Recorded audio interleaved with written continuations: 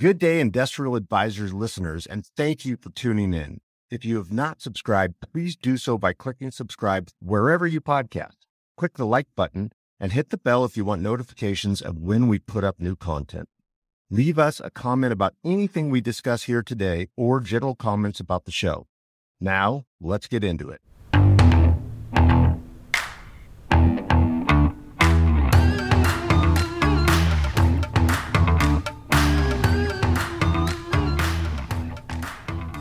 Welcome to the Industrial Advisors Podcast. We are here live with Bill Condon, myself, Matt McGregor. We are at IAMC in Detroit, Michigan. And we have, once again, this is actually the first time we've had a second guest on the show.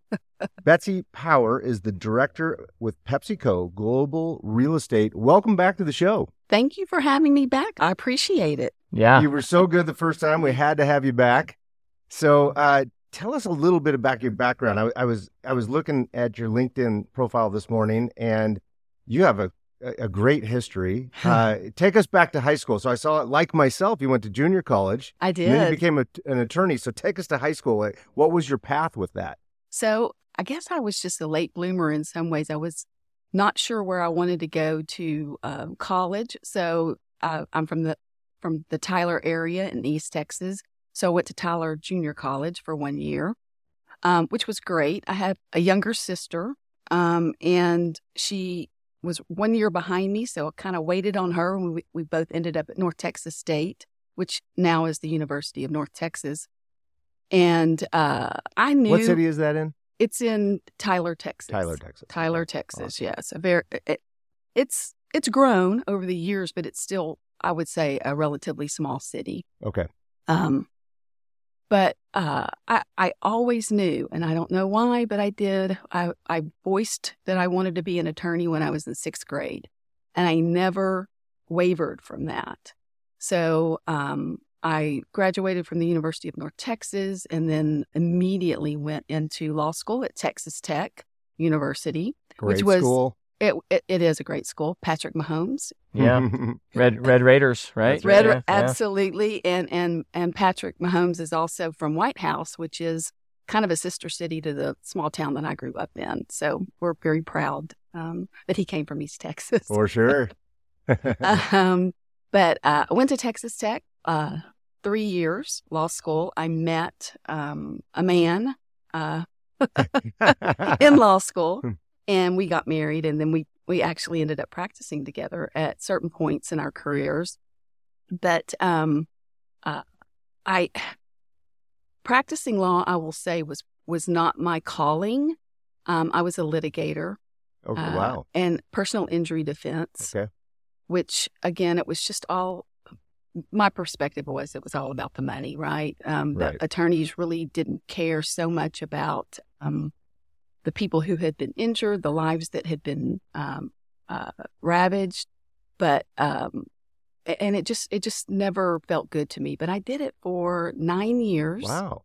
Then I it was your own practice? No, it was not. Okay. I was at a big downtown Dallas law firm. Okay. You know, I had the window office that looked over the Trinity River and, downtown. I mean, I thought I had made it. And for 2 years, I was very happy. But again, litigation, especially personal injury, and I was on the defense side. It was really mostly about billable hours for us. And then for the plaintiff's attorney, it was just about getting as much money as they could for their client. But what I will say is because of the time that I spent at that firm, I really felt like I became a good attorney more quickly, just because of the type of practice that we had. But I just always knew that it wasn't really what I wanted to do. So what I ended up doing is I got to a point where I was just like, you know what, I've got to do something that I enjoy. So I joined Starbucks as a store manager, believe it or not. And of course, when the district manager who interviewed me and hired me was like, why in the world do you want to...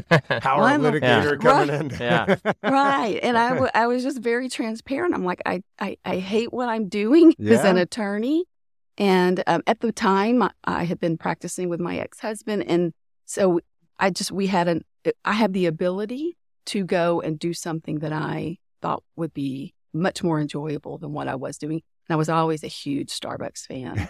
Yeah. Still am. Yeah.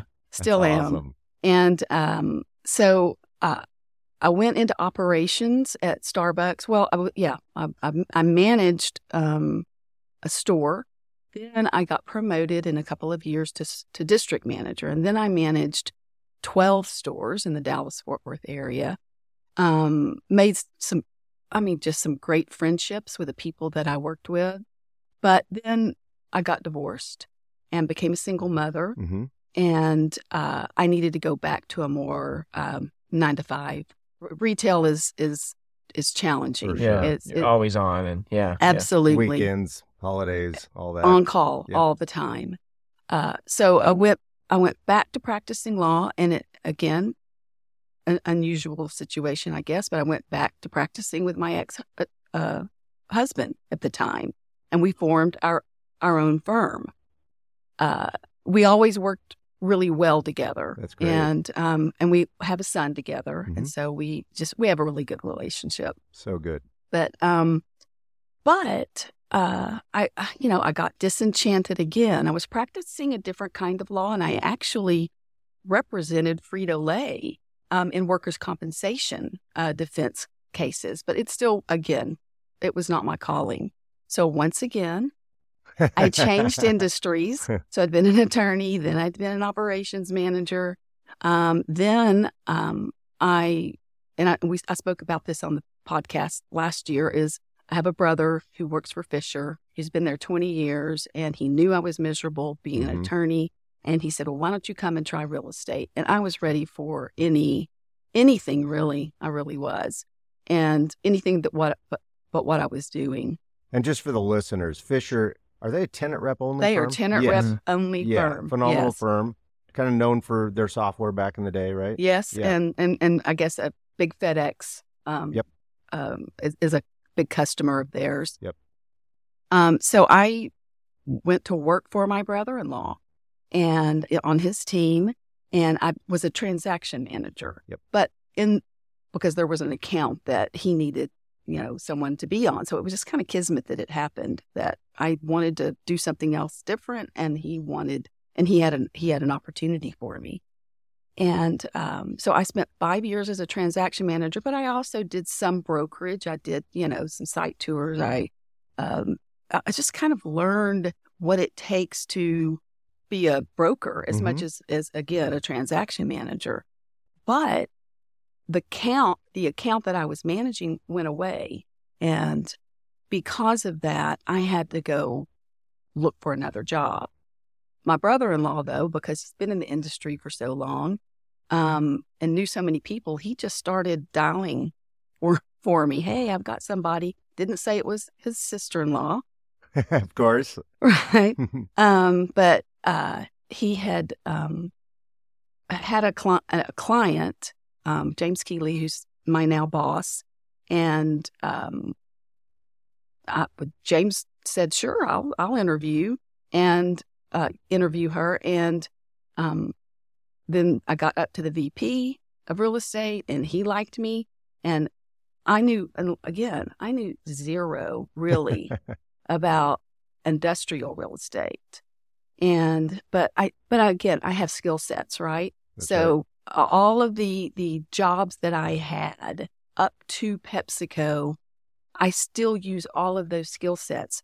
People management that I got from Starbucks, negotiation, contracts in being an attorney, and then, of course, transaction management brokerage with Fisher. So it's kind of like, again, I'm 59 years old, and most people my age, it was frowned upon if you changed industries, Sure. changed jobs, because you're supposed to be at your company for 50 years and then retire. But honestly, having these 4 careers has culminated in me being, I think, in the job that I will retire at, right? I love what I do. It was a hard beginning in that, again, I had to learn everything from scratch. I had good mentors, though. I can't tell you how many times I reached out to my brother-in-law For sure. And Great contact for real estate. yes, exactly. And so I feel comfortable now that I'm, I think I'll always grow. I'll always learn something new, but I feel comfortable that I know what I'm doing now. You definitely know what you're doing. Yeah, well, you kind of touched on it. I mean, that the background, that you went through made you really good at made you better at what you do today, right? So, that's great. Now we're here, obviously, at IAMC, and I know you are a huge advocate. I am. And Matt told me about this organization a couple years back, and I went to my first conference last year. Really enjoyed it. Had an absolute blast.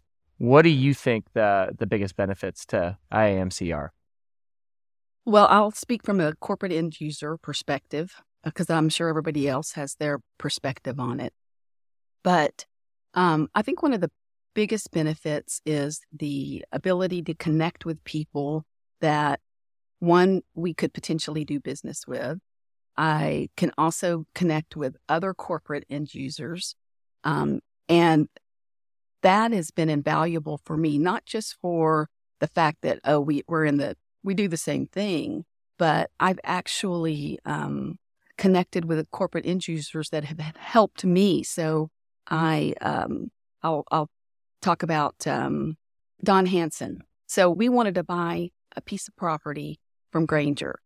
And I knew Don through IAMC. Never heard of him before IAMC. And I asked him, because I had developed a relationship with him, I called him up and I said, look, we would like to buy a piece of your property in Davenport, Iowa. Is that possible? And lo and behold, yes, it was. And not only did we buy one piece of land from him, we bought another one as well. But just having met him, we were able to benefit. He didn't need the land, so he got a little money out of the deal. And we got two parcels that allowed us to expand our distribution center in Davenport.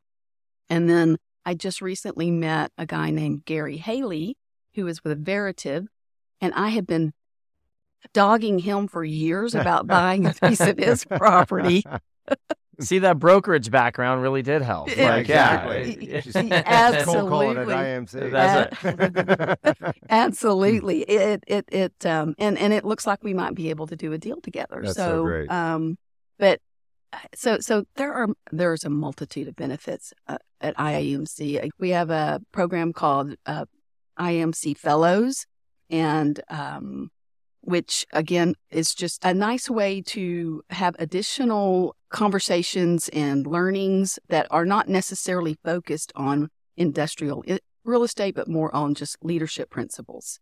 And so we actually are having one this morning. I think it starts at 9:00. I'll be in that. And again, I'll say this, I think I said this last time, but I'll repeat it, is that I'm a corporate end user. And so I need service providers and I need economic development people.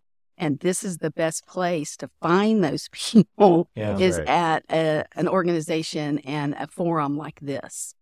I mean, I meet someone new every time, more than one, and again, I like the fact that it is industrial focused. I don't really have any responsibilities for office. So I've been to Cornet forums and I had a good time, but I really feel much more comfortable with IAMC because it's exactly what I do. And yeah, that connectivity piece and sharing of best practices is key. Invaluable. So since we were in Florida last year, 12 months ago, right? A lot's changed. Yes. So, yes. I guess what's been kind of the biggest change to your business in the past 12 months? I think that the time to get a lease negotiated has, I would say, stretched out a bit for us. And again, of course, we go back to 12 months ago. 12 months ago wasn't so bad, but we are finding now that, of course, we've always had, since the pandemic, challenges with maybe construction materials and dock doors and, whatever, we need to do to put a distribution center together.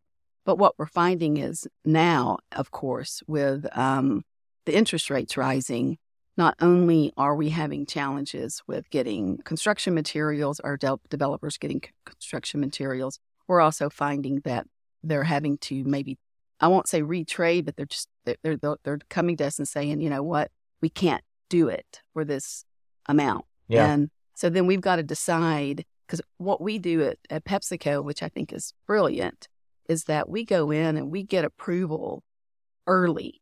We have just basically, we kind of know what the cost of this building is going to be, and we will go ahead and get senior leadership approval, and then we're off and running. We'll do indemnity agreements with the developers to help them start spending money against the project in any manner they need to use the money. But we've done that over and over and over again, and not once have we, been burned. Not once have we had to repay the money back. But with interest rates rising, what we're seeing is, I'm sure everybody is that lenders are tightening. And so again, we mostly work, I would say, mostly with national developers. So that helps. But some of our smaller developers that do what we call our last mile facilities, they're just getting crushed with the rates that their lenders are giving them. And so we actually had one developer who is doing our last mile facilities say, I just can't do any. I can't. I'm going to have to stop.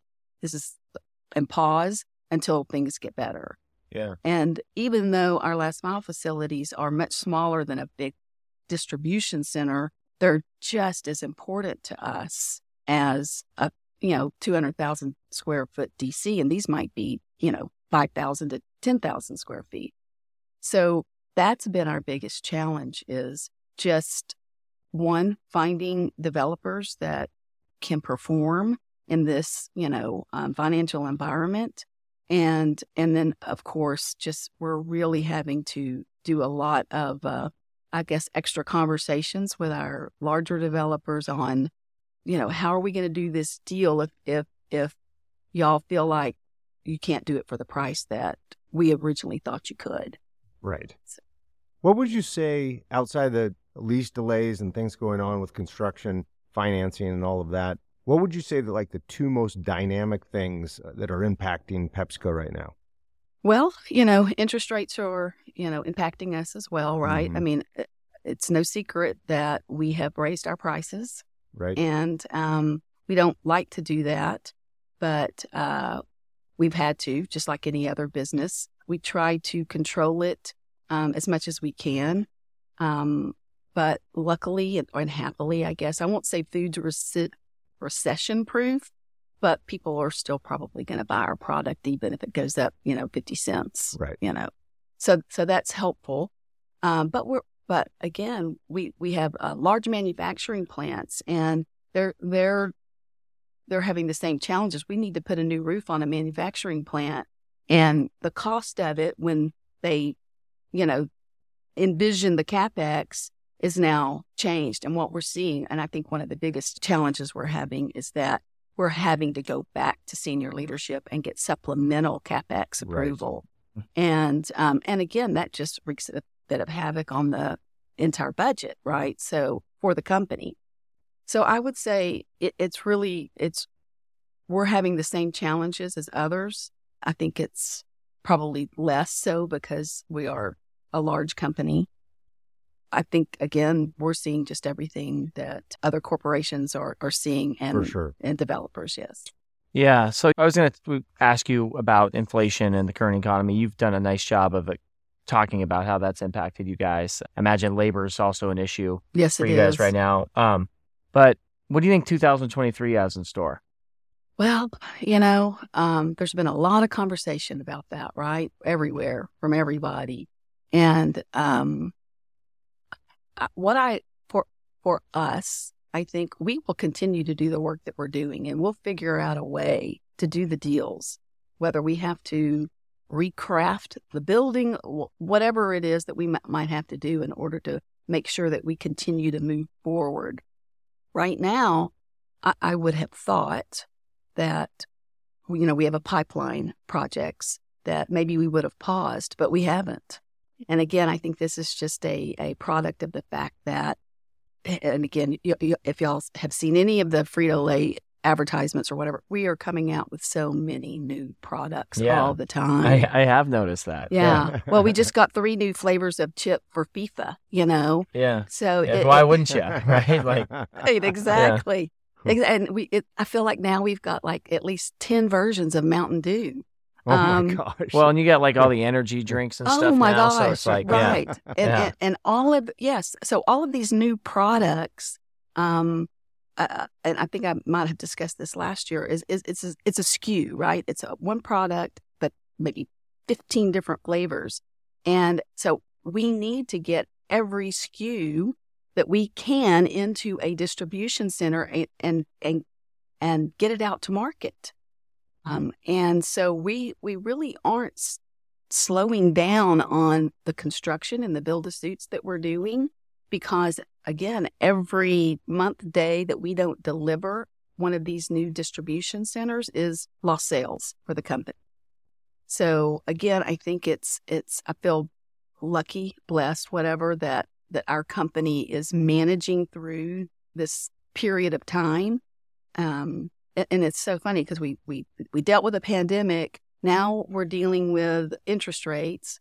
But I feel like we're prepared to take on those challenges. And what I will say too is our developer partners that we're working with, you just need a very, very good relationship with those developers. We want to do deals with the same companies over and over again that are performing at the rate we need them to perform. And I just can't stress enough how important it is for us to have those relationships. That's right. Because we cannot do this without our brokers, without our developers, without our economic development partners. It takes a village. It really does. Well, you certainly are a relationship master. You're great at your job. You're a great leader here at IAMC. We want to thank you for being our first repeat guest on the show again. Thank you so much. Enjoy the conference. Thank you. Thank you, Betsy.